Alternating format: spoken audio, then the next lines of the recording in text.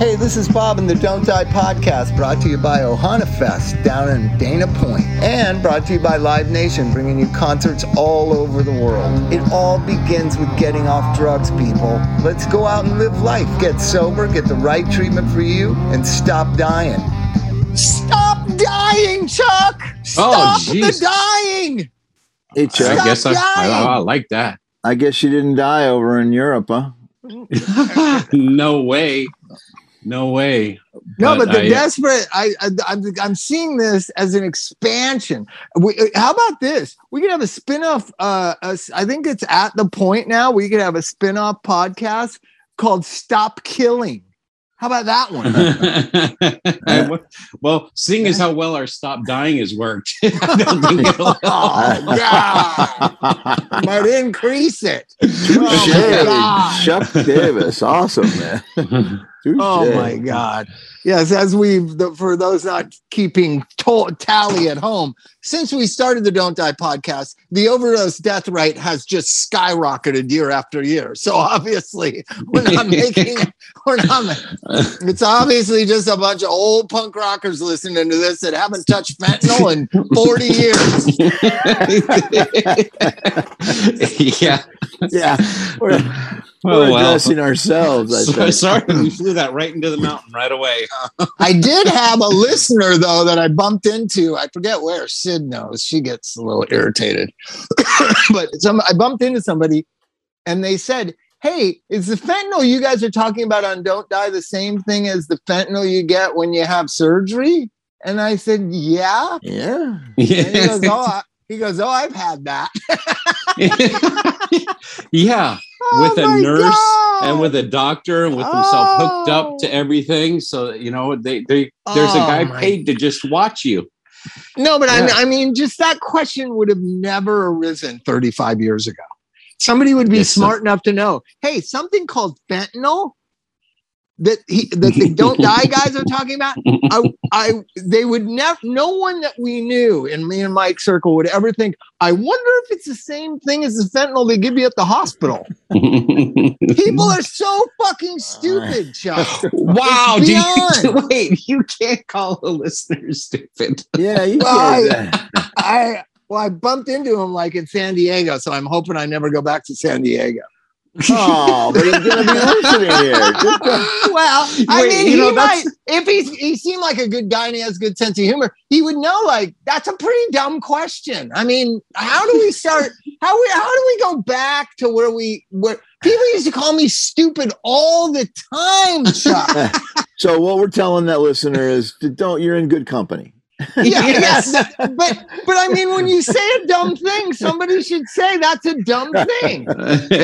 Yep. Now tell him you love him, Bob, and thank you for the question. I love the dumbest of the dumb, and I have been considered one for many years. But no, this thing that happened to me yesterday. Let's just be frank. I don't know when Mike's putting this out. Apparently, we got to check upstairs with the big dogs upstairs, but this podcast, there's one big dog I know of, but this will probably come out on Thursday. Tonight is Tuesday, but yesterday was 4th of July. I was at the 4th of July parade, the first one we've done in Claremont in 3 years. For those of you that have listened, I love the parade. It's like Mayberry RFD. The mayor rides on a old, ranchero car, and there's horses. There's I don't know. It's like Mayberry RFD in downtown Claremont, and the kids all ride their skateboards and scooters and bikes, and it's really cool. So it was hell. It was hell because powers that be. Here's the other thing. I complain about shit, and then when it goes my way, I go, "What the fuck? How did this happen? Why is it at 10 in the morning?" So traditionally, for 87 years, the parade was in the afternoon on 4th of July, which is 110 degrees some 4th of July. And I have complained every year, why don't they do it in the morning? This year, post-COVID, the first one they've done, they obviously listened to me. Maybe Jennifer, Chrissy's friend that's on the city council, They moved it to 10 a.m. And I was like, that is too fucking early. No, you don't get to have it both ways. We can't get the bikes all with the 4th of July shit on it and down there by 10 o'clock in the morning, ready to go. But we did. I was still decorating Elvis's bike at the 10 a.m. So I stand there, I get a beautiful family photo, all 3 kids covered in 4th of July shit, which I'm not even patriotic, which is another podcast. But I do love this 4th of July parade, and I love the Uncle Sam on stilts and the snow cones and everything. It's just so Mayberry RFD, Claremont, California. So I look down, and of course it's supposed to start at 10, but it's like 10:08, and they still haven't taken off. And I'm looking at my phone, and I see Chicago. Yeah. The same exact fucking thing that I'm at. Yeah. It's insane. Right? And I scroll down, and at that time there was 3 dead. And I know that number with 22 gone to the hospital and 3 dead, that number is going to go up. We're so programmed to understand these mass shootings. It's just insane. So I immediately start looking at the perimeter.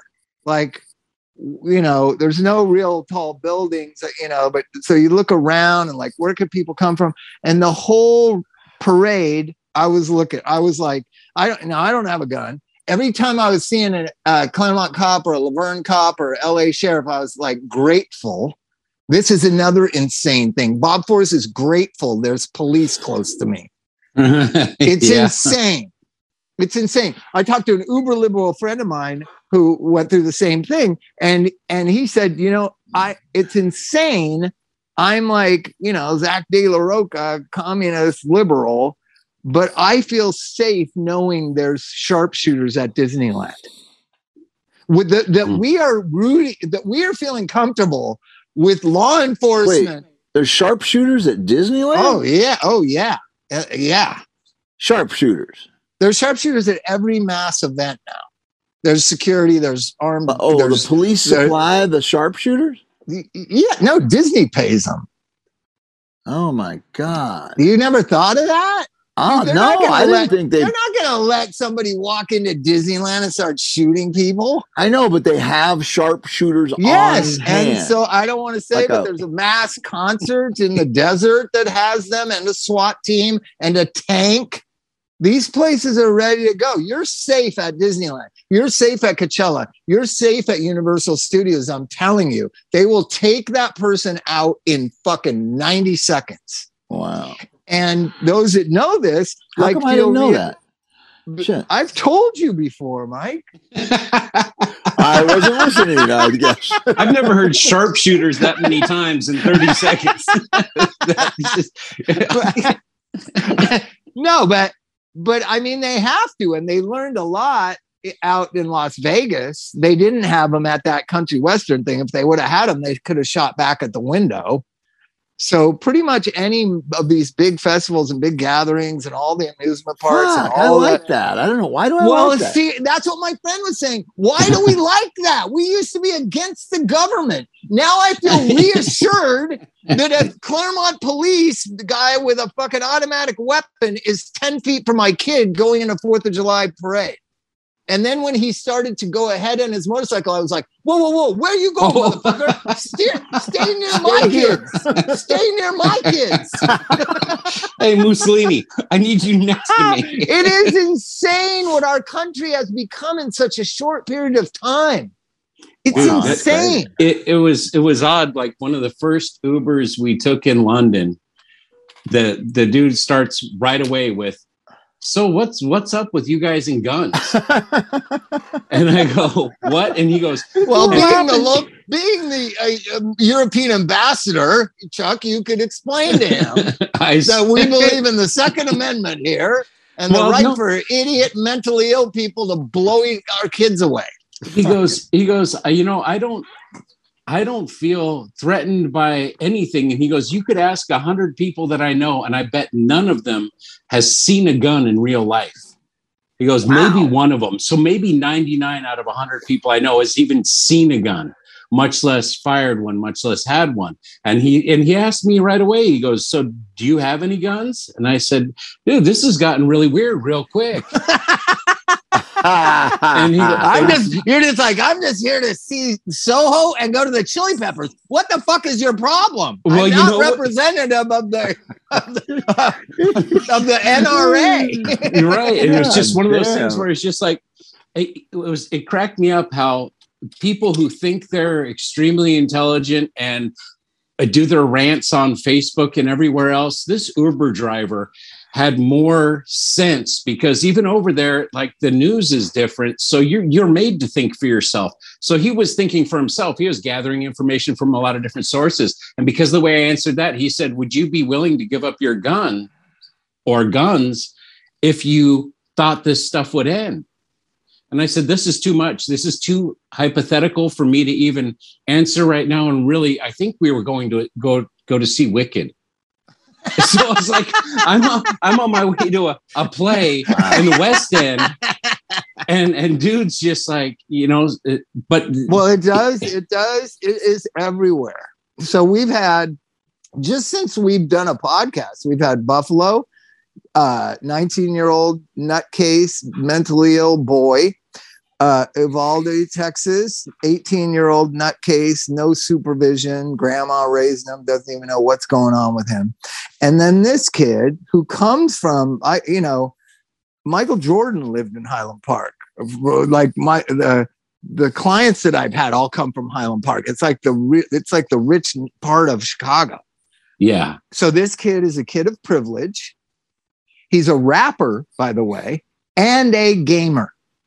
And so is the Buffalo kid. And so is the Uvalde kid. And so I'm proposing, and I proposed at work, and everybody looked at me like, oh my God, why does Bob even come here? I know where you're going, and I'm already thinking that.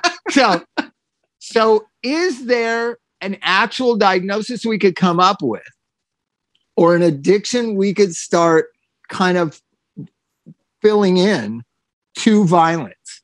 Because these kids play Call of Duty and the other one that I've now banned Elvis from playing. What's the one that the kids are crazy about? Not Roblox, but the other one. What? Terrible. Fortnite. Anytime you're you're an avatar, using a human avatar to use weapons to kill other human beings, Elvis is not allowed. Grand Theft Auto. Grand Theft Auto. But Elvis is not allowed to play any video games that have where it's a real human killing another human. That is not Plants vs. Zombies. That is not Cuphead. That is not several games so I'm not saying games are bad or gaming is bad, but it gets to a level where it's just murder. It's murder. Right. Chuck? Right. No. And I believe all the research, it doesn't show that kids are prone to violence. None of these kids were in the drama club. You know what I mean?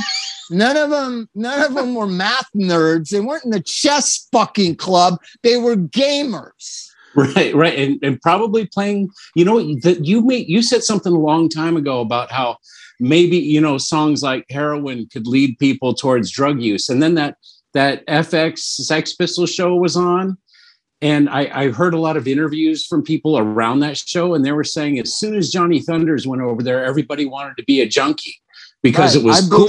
I believe it contributes to it. Right. I believe I negatively contributed to heroin addiction in the mid 80s for sure. Right. So if we can make that correlation or that causation, how could you not make a causation there that exposure to this? Well, because the gaming industry is a multi-trillion-dollar business, for one, right? America doesn't have a religion. It just has currency. Yeah, religion is money. And so all the research and all the evidence is all kind of probably provided by the gaming industry. But there's no doubt these kids weren't in the chess club. These three kids. I've read everything about them. They're all gamers. The Buffalo kid was live on Twitch when he was murdering people. Yeah. Jesus. Right? So they're gamers. I'm not saying all games are bad. You guys know I love games. I want to be a gamer myself at 61 years old. But there is a certain part of this population that is disenfranchised. You just look at this kid from Chicago. He looks like this kid needs help. Then you go and find out he tried to commit suicide in 2019. He tried to kill his parents with a knife in 2020. How come this kid's allowed to buy a gun? That's what I would say. That's a great question. Exactly. Right? If he's so mentally unstable that he's institutionalized for suicide, then he threatens to kill his parents, and then he starts stockpiling weapons, and all the while he's playing Call of Duty or some violent, murderous video game. And posting it on social media. Yeah, somebody should be able to step in. But when you read what his parents, especially another kid in Chicago who cut off his girlfriend's head, I don't know if you know, that father went on television and gave the greatest explanation. He said, "We have known our son is violent. We have known our son is schizophrenic. We have tried to get help from him for 5 years. Tell us where we could have turned to. We've exhausted everything that every direction people pointed us in." Wow. We're a broken society. Wow. And Hollywood is hypocritical because they're the ones so concerned about gun violence and a lot of actors petitioning against gun violence. And yet you have John Wick, you have all these movies that are just completely, and they continue to put those out. There's no stopping them. But I'm not saying that it's going to affect Elvis and his friends or Chuck's kids or your kids. It's not. But it's definitely affecting these three boys. And they are boys. They are 18, 19, and 21 years old. And all told, they murdered about 35 people in the last month. Yeah, see, I think we have to be able to diagnose them and get them in a recovery system where they can start to learn how to cope and regulate the stuff that we're doing with drug addicts. We need to do with them. Well, one of the things that's in the new bill and everything is that they're going to have to check these social media sites before they can get a gun if they're a certain age. Well, I don't know who's going to do that. I don't know. That's a bunch of Democratic hooey. A big part of it, because you were in France like last year, the year before, right, Bob? Yeah. So it's like the Airbnb we had in France was actually on the Seine on one of the islands. So it's like you see at the end of the day, because people don't have big houses with great big yards or whatever, people just start gathering down by the river. People gather in the parks. They're way more social. Black, white, people with money, people without a lot of money. You can tell just by looking at them that if that happened here, it would be so uncomfortable. But there's people drinking wine. There's people eating dinner. There's people seeing friends. They're all out socializing and being amongst people, not being locked in their houses. But these kids are the forgotten kids. I mean, I'm just saying, I'm going to invert it because I've been kind of looking at these kids for years. I wrote a song in like 2004, Open Letter to Kip Kinkle, the first school shooter in Oregon, who's out of jail now. I killed his classmates and now he's out a free person, whatever. Anyways, I've been kind of obsessed with it. And I do believe that drugs negate the shooting. I think if they become drug addicts, they don't become shooters. I really believe that because all the trauma, all the disenfranchisement, all the kind of bullying, all the stories you hear of the kids that we treat, Chuck, it's the same story as these shooters, but they get on heroin and somehow they cope or they whatever. And then they end up with us and we teach them how to live. But nobody's teaching these kids how to live. They're just in their rooms online, watching the most horrible, violent, propagandic, fucking dehumanizing shit online. Then they're posting about it. Then they're getting boners, buying automatic weapons, and they're playing these violent video games. I know what these kids' lives are like, and I think we need to get them in rehab. I swear to God. Well, so before they do this, unfortunately, there's enough of these shooters that they should be able to build, some sort of model like they did with serial killers. Unfortunately, there's enough of them, and there's enough things that they should be able to gather. I think there's a lot of these kids than there were Ted Bundys. Trust me. Yeah, that's what I'm saying. I think that's there's a brilliant idea, though. That's a thousands. brilliant, like a deterrent program, not a rehab, but a deterrent. They just need community and they need love. And I know it sounds crazy. Obviously, these parents of these kids are just, you have to be a special parent to deal with a kid like this, right? The kid from Chicago looks like he has fetal alcohol syndrome. I swear, the one from yesterday. Yeah, his he eyes are looks super like far apart. He looks like and that kid needs a therapeutic environment surrounding him so he doesn't end up doing this, feeling so alienated and so filled with narcissism and social media. Like I'm watching it with Sid. Sid posted a thing of us at the 4th of July thing on her Instagram. Now understand it's only Chrissy, my mother-in-law, relatives in Iran, like friends of Chrissy's. She said it got 42 likes. And that scared the fuck out of me. How are we becoming a society that's all based on how much? And it starts so early. Like she wanted to share with her relatives in Iran that we had this 4th of July thing and her and Elvis had fun and it was really cool and fun. And somehow we've put it into this likes thing. I think the likes thing needs to go away.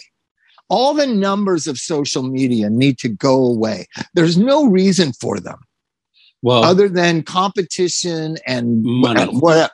Why is that? How do they gain more money if there's more likes? Because the people that get the more likes and the more followers become influencers. Yeah, but it can be an internal. But that can be an internal thing that you maybe can know if you read your emails. But I'm talking about, kids are wanting to communicate, or 7, 8, 9, 10, 12 years old, and they want to show what they're doing to their circle of friends or whatever. I have no problem with that. It's like a bulletin board. It's like a sharing with your community. But why does it have to be the likes? Something about the likes is really wrong. And it's pushing people. Like if you say something negative and you get a bunch of likes on it, you're going to go a little more negative because it worked, right? And well, now you're talking about the adults. Yeah. Well, if Chuck knows, did you know, Chuck? I don't think we're doing the podcast. Mike's kids at a very young age were playing Call of Duty, and I remember talking to him about it being. My kids are girls, Bob. Yeah, why would they fucking play Call of Duty? They were playing a violent video game. They were not playing a violent video game. What was the violent video game? My one daughter plays Overwatch, which is What's cartoon. That? What is that? Cartoons. Overwatch is cartoon killing, just like Plants vs. Zombies. Oh, okay.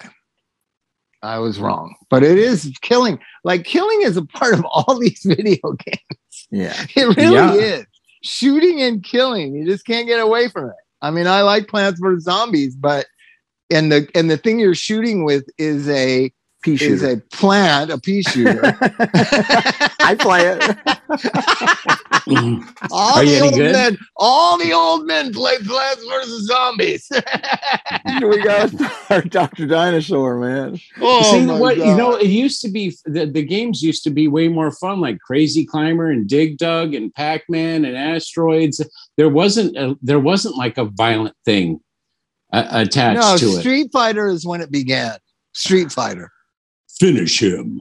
Remember that? Yeah, those are still cartoon characters. Call of Duty is like a realistic sort of, you have a realistic face, you're shooting people and their heads are exploding, and it looks very real. Right, and that's what the one that Elvis plays looks pretty realistic. Yeah. What's it called again? Not Roblox, but Fortnite. Yeah, it's pretty realistic. Yeah, and they buy automatic weapons, Chuck.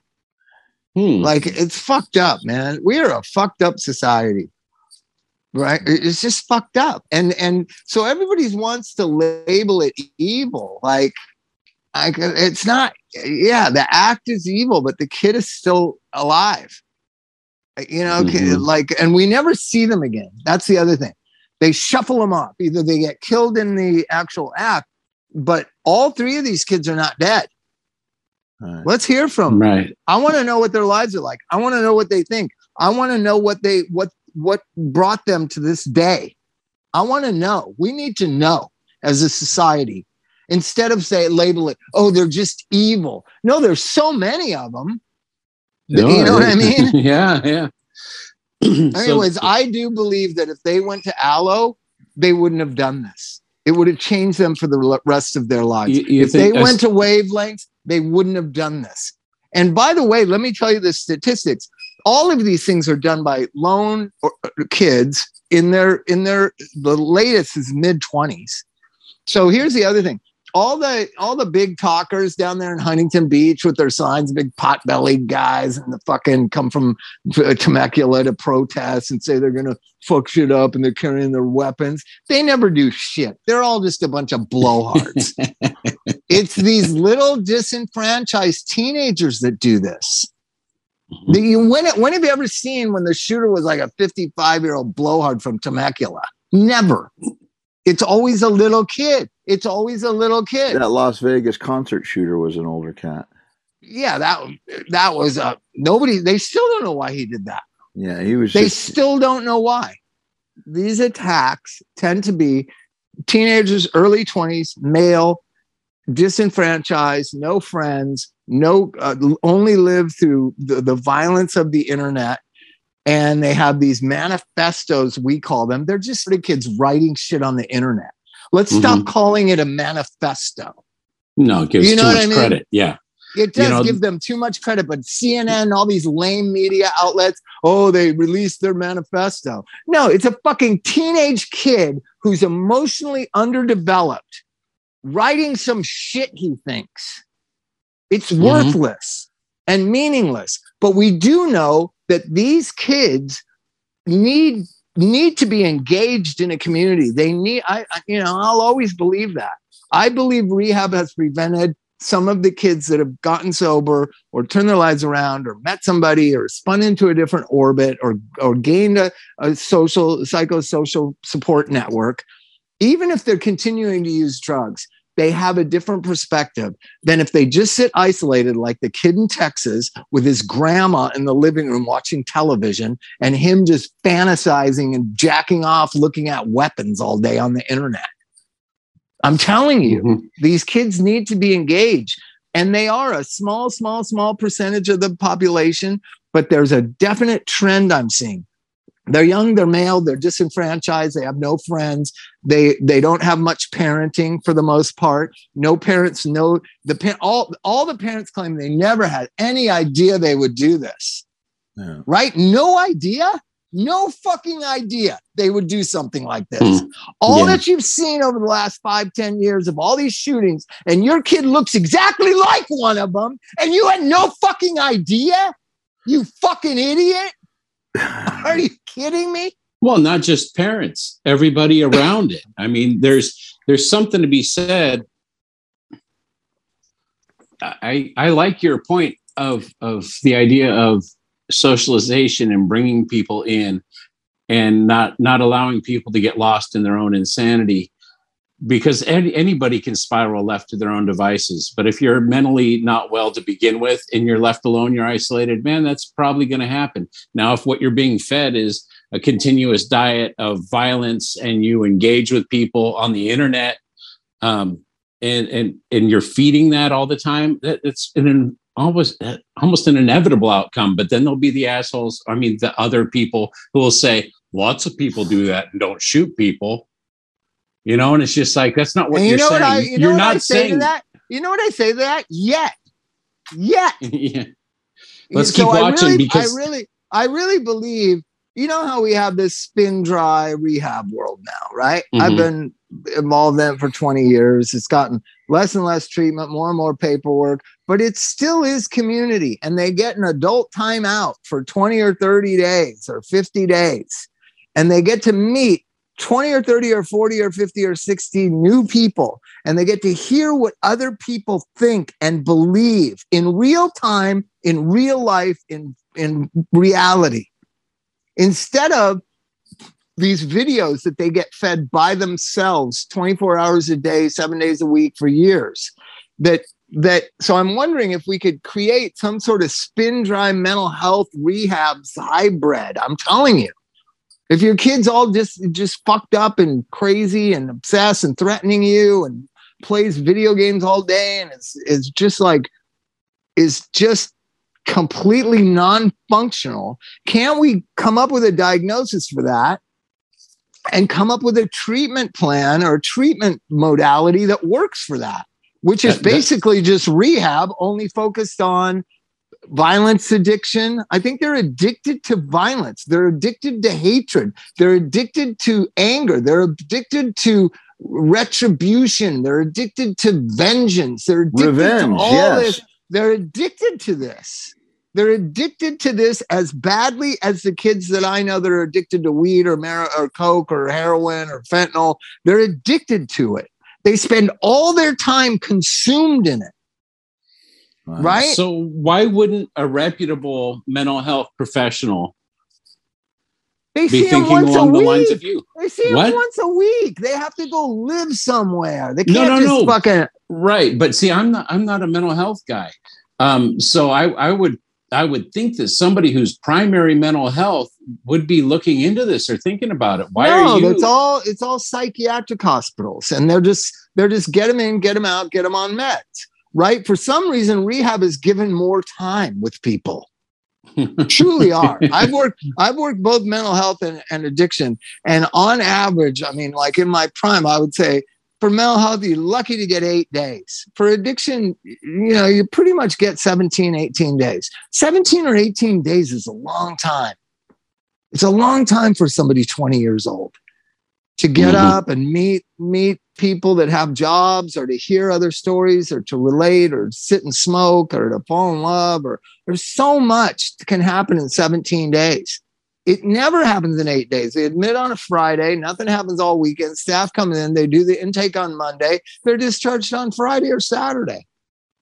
Mental health doesn't have long enough stays. It's mostly testing. Because it's all in hospitals. There's no mental health rehabs like we have, CDRHs, they're called.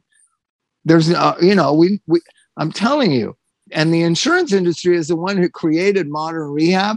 I bet you they would love stopping spending all this money at these psych hospitals, $5,000 a day, and put them into wavelengths and get them stable, get them psychiatric evaluation, get them on medicine, and let them stay with us for a month for 10 grand. How's that going to fucking kill anybody? You know what I mean? It may change their orbit. Yeah. I really believe it. I really believe it. So though I have no faith that rehab is going to stop fentanyl addicts, I starting to have faith it could stop school shootings. I am insane. I am insane. Yeah, but I think as one prong of a multi-prong, something has to happen, right? Because this is the thing that foreigners talk to me about first. Guns. First thing. And it worked better when we didn't talk, because people just assumed we were German and left us alone because of bugging Amy's hair. Oh, I thought you were German. Nope. Right. It's crazy. So you went to the Chili Peppers. Oh, was that fun? I need to thank it was super cool. The place we were was amazing. The place we were at, thank you very much for that. And then Flea showed Bug that you play bass with your fingers, so he's not doing open strumming on his bass anymore. And I really appreciate the noise level, but he has been wearing a baseball cap backwards. That is ever since. Pepper. That happens. That is Chad. That is just like he was just like Smith. As soon as he could get to a ball cap, it's on backwards, and it's just like, geez. So his quiet bass Do you remember? But it means something to us, but it's faded away. And Chad is the one holdout. Remember how many people wore backwards baseball caps or sideways? Sideways was also a way in the 80s to wear a baseball cap. Mr. Anthony Kiedis was not unknown to do that. And I just thought, sideways baseball cap. I've seen Mike Mart with a baseball cap, and you know what he did with the baseball cap? He took the brim and rolled it up, and so it pointed straight up, Chuck. There was all kinds of baseball cap shit. Yeah, before the flat bills came around. Yeah, that was a game changer. Remember that, Mike? Why did you roll it up? I don't know, because I washed it and it ruined it. So I figured, well, I might as well roll it up. It looks all wrinkly and fucked up. There we go. Got to make it look good, you know? Always practical. I bet you we can find pictures of everyone we know wearing backwards baseball caps if we looked really hard. Oh, yeah. Oh, yeah. I usually give people a hard time. I go, that means you're a catcher. I go, yeah. Especially in certain communities, that means you catch. You don't pitch, brother. Yeah. Yeah. So he did. Could you see the band pretty good from where you were? Dude, we were in a box area that had free food and free drinks and Amy. You didn't relapse, did you? No, I drank a whole lot of Coke Zeros though. Wow. And ate hot dogs and hamburgers because those are few and far between in England. Jeez. Wow. But Amy was like, "This is so cool." She was like, "We saw." It was either Venus or Serena Williams. That's who we were hanging out with. Oh yeah, you and Venus. Yeah. So it's just like it was so cool, and it was such an adventure getting there, and to see 60,000 people going nuts and singing at the top of their lungs was just this weird, totally cool strangeness in the middle of a totally cool weird trip. It was some frosting. Fun. Yeah. So look, you sent me a video. It looked like it was daytime. Were they playing during the day or it was light at? It was bright. Is it light at nighttime? It was at 7:45 is when they started playing, and it doesn't get dark until like 10. Oh God. Yeah, it looked weird that they were playing in the daytime. I haven't seen that since I saw Peter Frampton at Day on the Green in 1977 in Oakland Coliseum. Like the headliner during the day? Are you kidding me? Because Fleetwood Mac headlined over Peter Frampton, but Peter Frampton was much bigger than Fleetwood Mac. And so Peter Frampton in his prime, Show Me the Way, here, Frampton Comes Alive, played in the daytime. And then when you sent me that video, it was like Frampton during the day. The Chili Peppers are playing during the day. I don't think they've played during the day in like 20 years. Yeah. And then I guess they canceled the next show because someone was sick. Oh, geez. Yeah. So let me tell you what I did. So, and what I'm trying to encourage is our listeners, if you have children, or even in some cases, you did things right, you have grandchildren, take them to see music. I took Sydney to see Kraftwerk in San Diego the other night, and she loved it, and they didn't know how to fucking deal with it. It was nuts. Because the only other concert she's been to is like Coachella, you're just running around, was Justin Bieber, and all the Justin Bieber fans go like this and make a heart to him, right? Mm-hmm. And so that's the only thing that Sid knows. So she was doing that to the Kraftwerk guy. In between songs, she was doing the heart sign with her hands to show that's how you show that you love them or appreciate them, right? Yeah. And they were thrown. They were like, because we were in the front row, and it was just like these like German guys that don't talk and don't acknowledge the audience and try to act like robots. And there's this 5-year-old little girl dressed in a pink dress giving them the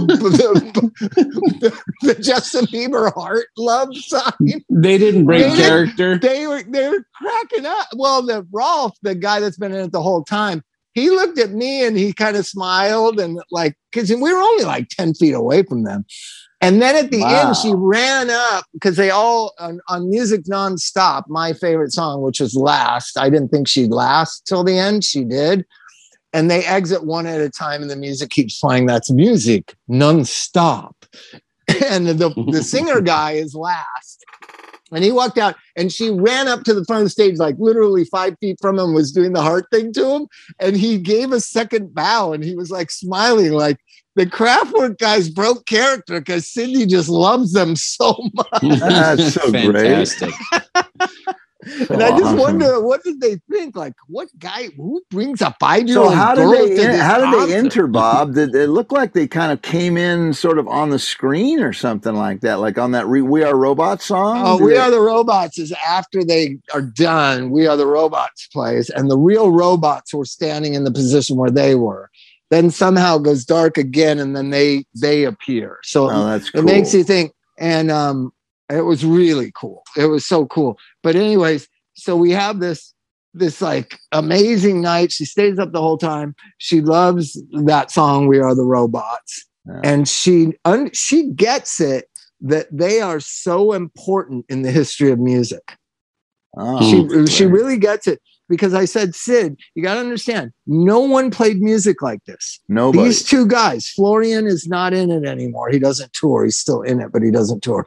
I said, Florian and Rolf started playing music that no one liked, no one listened to, no one had to build wanted stuff. No one wanted anything to do with it. And she goes, it's every music. It's every music.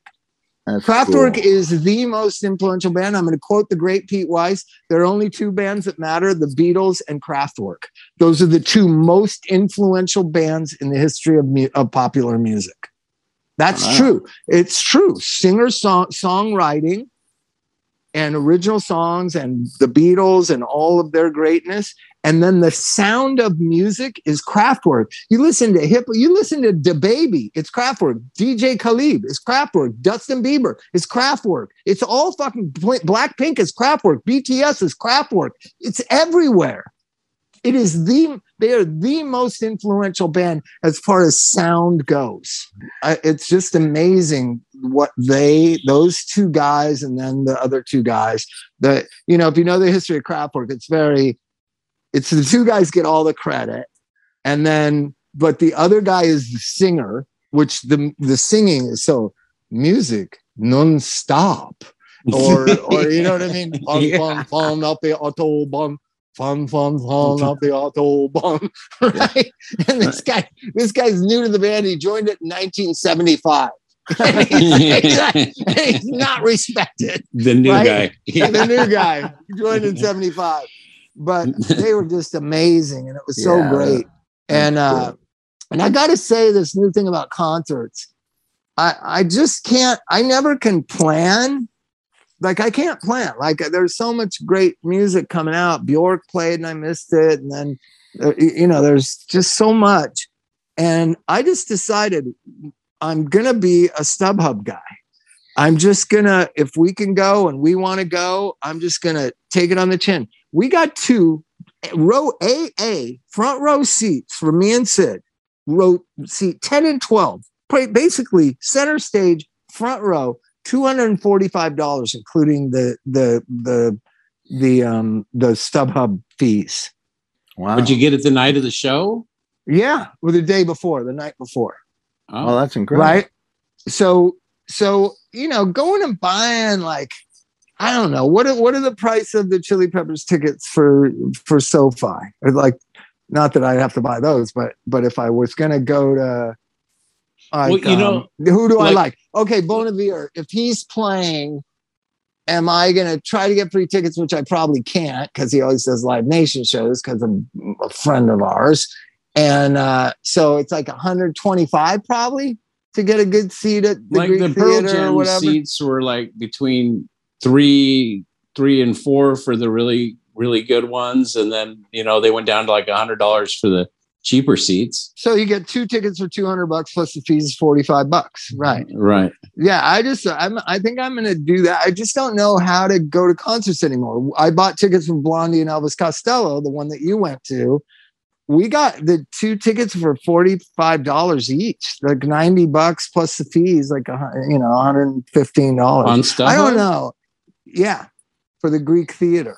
I wonder how they sell them that inexpensive.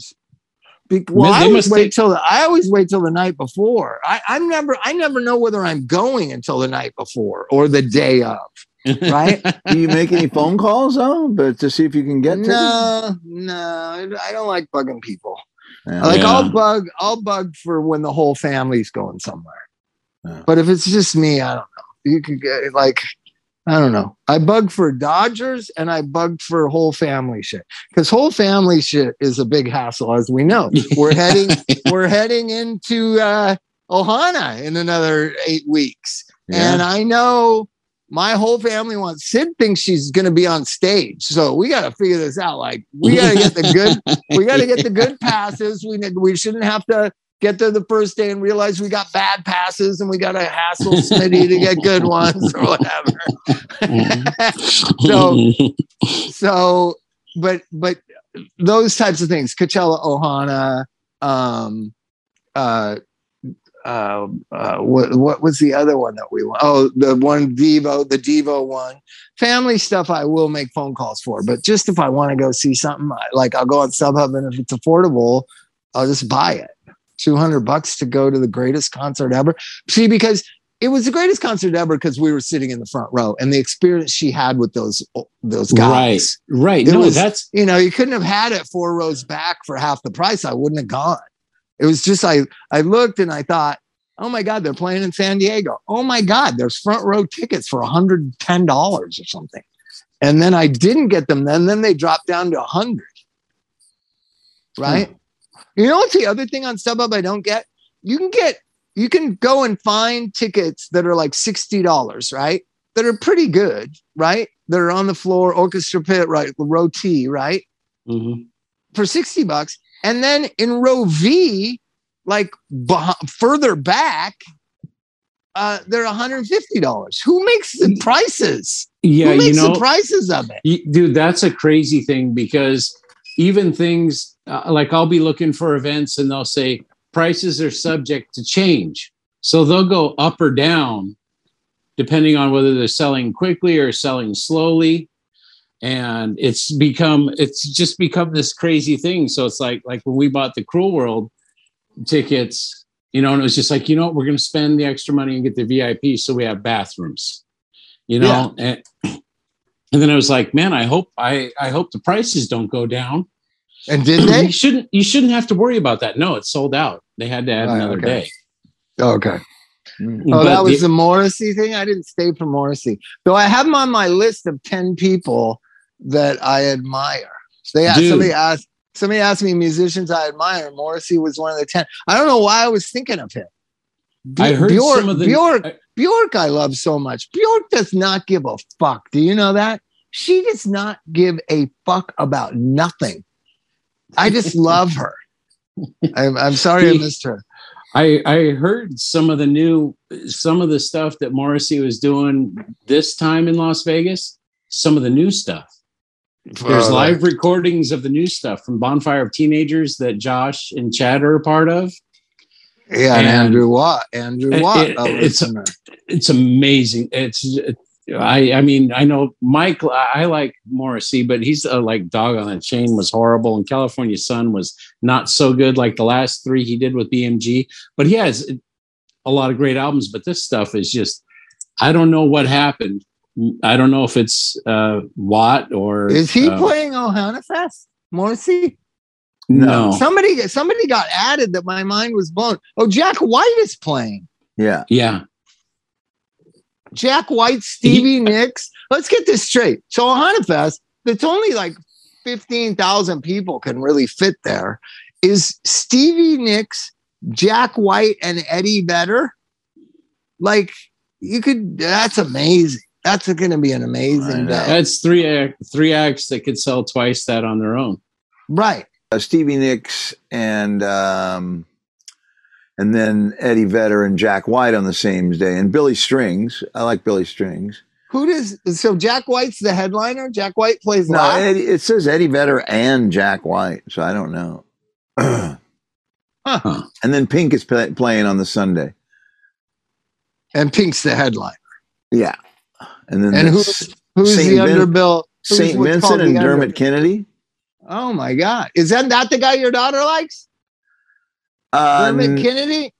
Yeah, they do, but there's some great artists that I really like a lot who just haven't never written a great song. The only one who admits it is Father John Misty.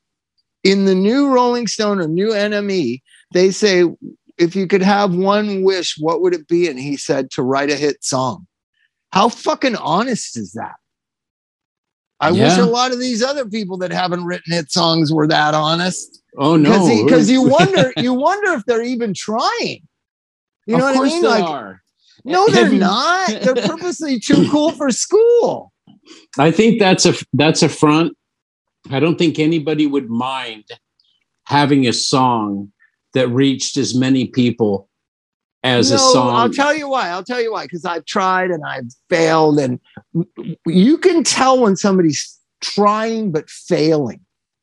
Right? Right? Yeah, when they mimic every trend. Yeah. No, not even that. It's just like you use certain themes and certain subject matter. Like there's a song called "It's Raining" on the Bicycle Thief record. I purposely wanted to see, can I write a poppy, power pop, like poppy, Plimsollsy type song? Right? It was meant to be, this is a song that more people than average that listen to my music could relate to this song. It's very simple subject. It's kind of, I'm telling you, there's a way that you're trying to write a more popular song than Heroin, right? Than Serial Song. Like Blur did with Song 2. Yeah. Well, you know why he wrote that, right? It's kind of known, right? So his girlfriend was, I don't know if I should tell you, I think they've all talked about it in their biographies. By now, every band we talk about has like 2 biographies. So in a autobiography, and a movie, a biopic, a documentary, and a biopic. Machine Gun Kelly already has one. So Damien's girlfriend for years was the Elastica girl, right? Oh, you ever heard of the band Elastica? Yeah. I'm trying to remember her name. And Blur was going, and she was still starting out, kind of like Chrissie Hynde and Mick Jones. And she was like getting her footing and writing songs. Justine, yeah. She was with Brett from Suede before that. Oh, well, anyway, she was with Damien for a long period of time when she was starting her career and finally found the right kind of combo that just like Chrissie Hynde found the Pretenders, though she had been in several bands. This Justine had tried several things in demos and whatever, and now she found the right thing, which was Elastica and the sound of Elastica. So this guy's girlfriend makes her debut record, and it's #1 all over the world. and she has 2 top, 40 hits, right? So he purposely said, I'm going to write a song that's like an Elastica song. And that's it. Seriously, you can look it up. That's it. He's saying, I can write a song just like your fucking bullshit Elastica songs. And that's it. And then put them on the map in America. Yes. So he should be paying double duty to her. I just looked it up. Her name is Justine. We had it right. Friedemann or something. What's her last name? Friederlander or something. A Niederlander event. Yeah. Something like that. Trust me. Yeah. You know who was friends with her, Mike, back in the day when Elastica first broke? No. Chris Hoy. Chris Hoy. Really? What, is he not friends with her now? Well, I don't know. I don't know where she lives or what happened. She never even made a second record. She's never made another record. Why she's not more legendary is kind of astonishing. She just kind of gets forgotten. This girl had #1 album all over the world, never made a follow-up, and disappeared, and nobody seems to care. There's no documentary about her. There's no everything the Chili Peppers have ever done is psycho super analyzed, right? And this girl had this amazing album that just broke through, and it was Riot Girl, and it was so many things so important, and then she just never made another record, right, Chuck? Are you looking it up? Yeah. And she never made another record. Right. Well, she apparently she moved to Boulder, Colorado, and to do what? To enter a master's program in visual arts, and she wanted to, quote, become a nobody. And then in 2016, she said, I don't really have any desire to make music, to be honest. How amazing is her story? Somebody who's listening should do a documentary about her or like that. That's an amazing story. Anyway, so you wanted to know where woohoo comes from. Yeah, Inspired by Elastica. Justine Frischman. Yeah. Cool. So, but isn't that so strange? Like things that are around, like Dave Grohl is so super analyzed. There's probably like 4 documentaries. There's that one on the internet where they talk. Dave was the drummer in Nirvana. And you know what I mean? You know those documentaries that are on YouTube? You know the one? Dave Grohl is worth $240 million. Like, you know, do you know the ones I'm talking about? Yeah. The robot voices. Yeah, the robot voices. So there's all this analyzation of all these people that everybody knows everything about, and it just keeps getting regurgitated. It's why Anthony doesn't talk and doesn't participate in any of it, because it's already like it's been written about 10,000 times, right? Yeah. But something so interesting. Here's this girl that came out of nowhere, made this amazing album, and it was received all over the world. And then she just disappeared, and there's nobody following after her to figure out what's going on. I named my daughter after Syd Barrett. He hadn't made music in 50 years, and still people are thinking about him. You know what I mean? You know, maybe there's a little bit of misogyny in how we pick our mythology. Maybe you need to get Justine on the horn and have her on the show. I wonder. Yeah, I wonder. I'm she probably has no desire to be on this show either. But she can talk about. No, but I'll tell you one that Elijah brings up. My son brings it up all the time. How come Nick Drake is so famous and Karen Dalton nobody's ever heard of? They're basically the same person. God, but Nick Drake, I went through just a recent re-listening of all of Nick Drake's. It's so amazing, dude. Have you listened to Karen Dalton? Amazing. Have you listened to Karen Dalton? No, because you're a misogynist pig. Yeah, okay. Yeah, that's why. But well, give me what was the name again? I'll listen to it. Karen Dalton. Okay, I will. I mean, she had a voice of the angel. She was friends with Townes Van Zandt. She was a songwriter. She was more interpretive in that era. Mid-60s. You say was? Is she dead? Yeah, she died of alcoholism, by the way. Oh, well, no wonder she was good. Yeah, listen to Karen Dalton. She was a real tortured soul. She found she picked up a habit, not a gun. Yes. We need more drugs and less guns. That's what we need, Chuck. I think that's the point. More guns, more drugs, less guns. And this is just spoken from desperate recovery people. This is like, what do we do now? Okay, you know what? Put them on the fucking shit. More hope, more dope. Don't go killing people. Get on dope. Yeah, just get on. Now we should teach people how to use it wisely. Like I always just like to do dope every day. I've always said that, if I started using heroin again, I would just sell everything right up front, because then I would have all this big money, and I'd buy a giant ball of tar. Well, I don't even know if they have that anymore. But I'd buy, and then I would just start using a little bit every single day. And that way I'd just forego all that pawn shop shit and all that stuff. Oh, you get what your shit's worth instead. Yeah. Well, you might, yes. I enjoy being medicated every single day. Alexis Ross had a great idea. If we were to relapse, he said we should probably sign up for methadone right away, right? So that we're in the queue.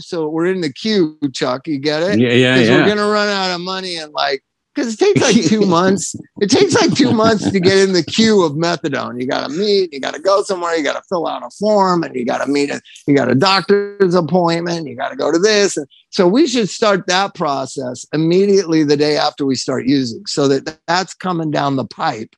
And if you plan it right, you sell all your shit and you dope your way out probably in 2 months. I think now I got so much shit. Oh God, I could go 6 months maybe. Dude, I'm looking at an original Butcher Company. I'm not saying I would do it. But I'm just looking at the economics of it. Like Mike's brought up the economics of it. Yeah. I mean, I've got a Henry Miller autographed, first edition book that was worth $475 when I bought it for $250. How about that?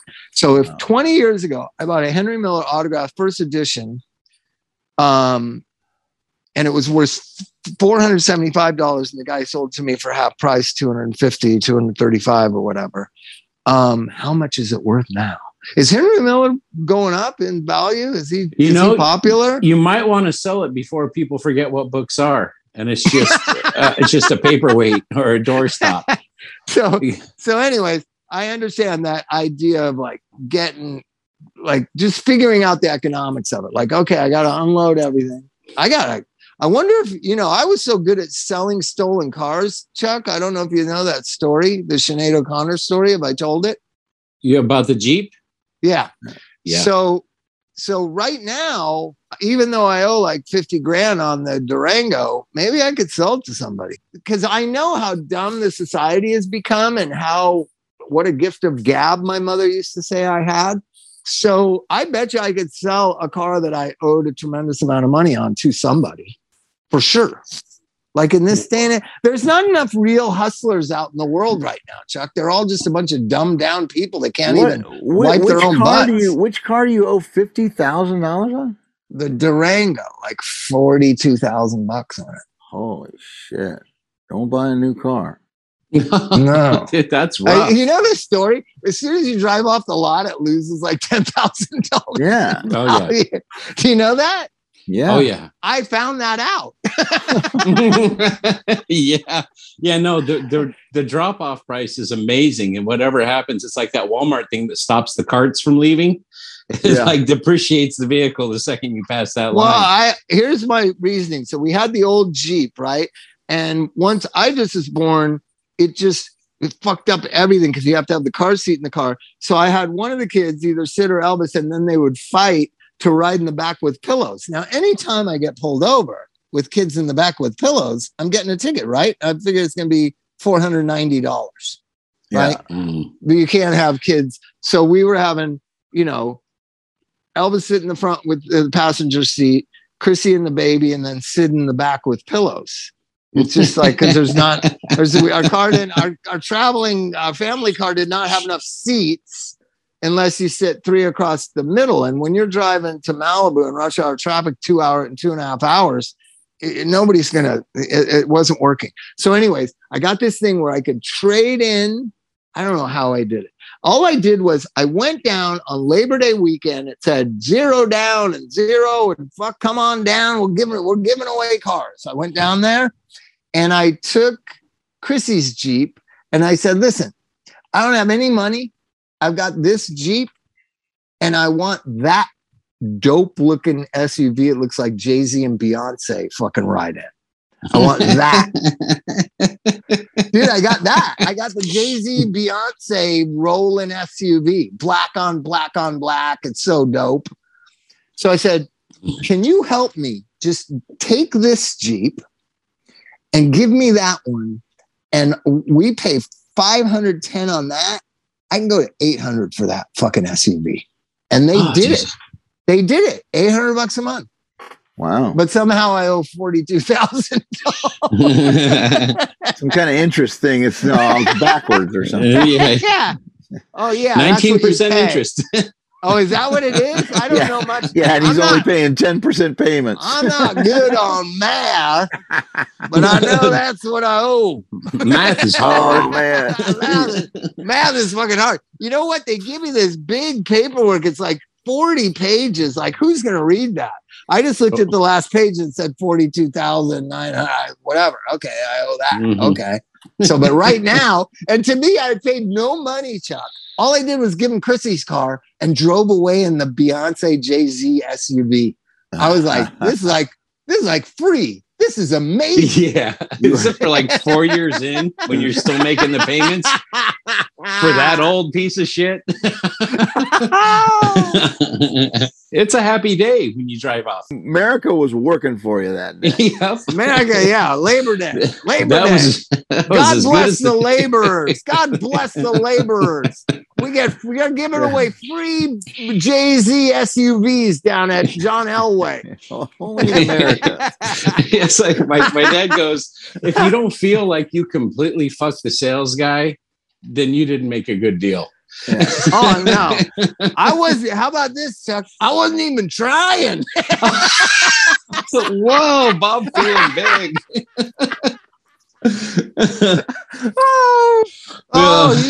He was. So he had a good Labor Day bonus, right? I probably paid like $3,000. I didn't have to, but you don't really. But for those at home that have never done it, you don't really pay anything. You just sign a bunch of papers, like fucking day. 20 of them. You just sign here, initial there. I'm like, hold on, okay. And initial, they're really super long. They're not like regular size papers. Yeah, they're like long. Really fucking long, like 16, 20 inches long or something. Yeah, that's some bullshit. And you're signing, and at the end of it all, you just drive away like Jay-Z. It's fucking dope as shit.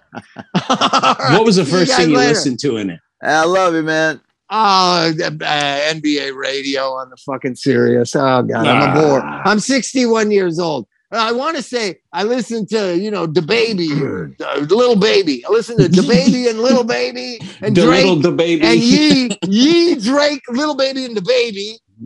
And DJ Khalid with the cherry on top with Justin doing the chorus. Boom. There it is. Good night, fellas. Good night, you guys. Hip hop forever. Yeah. Peace out, Peace. all. Later, guys. Good night.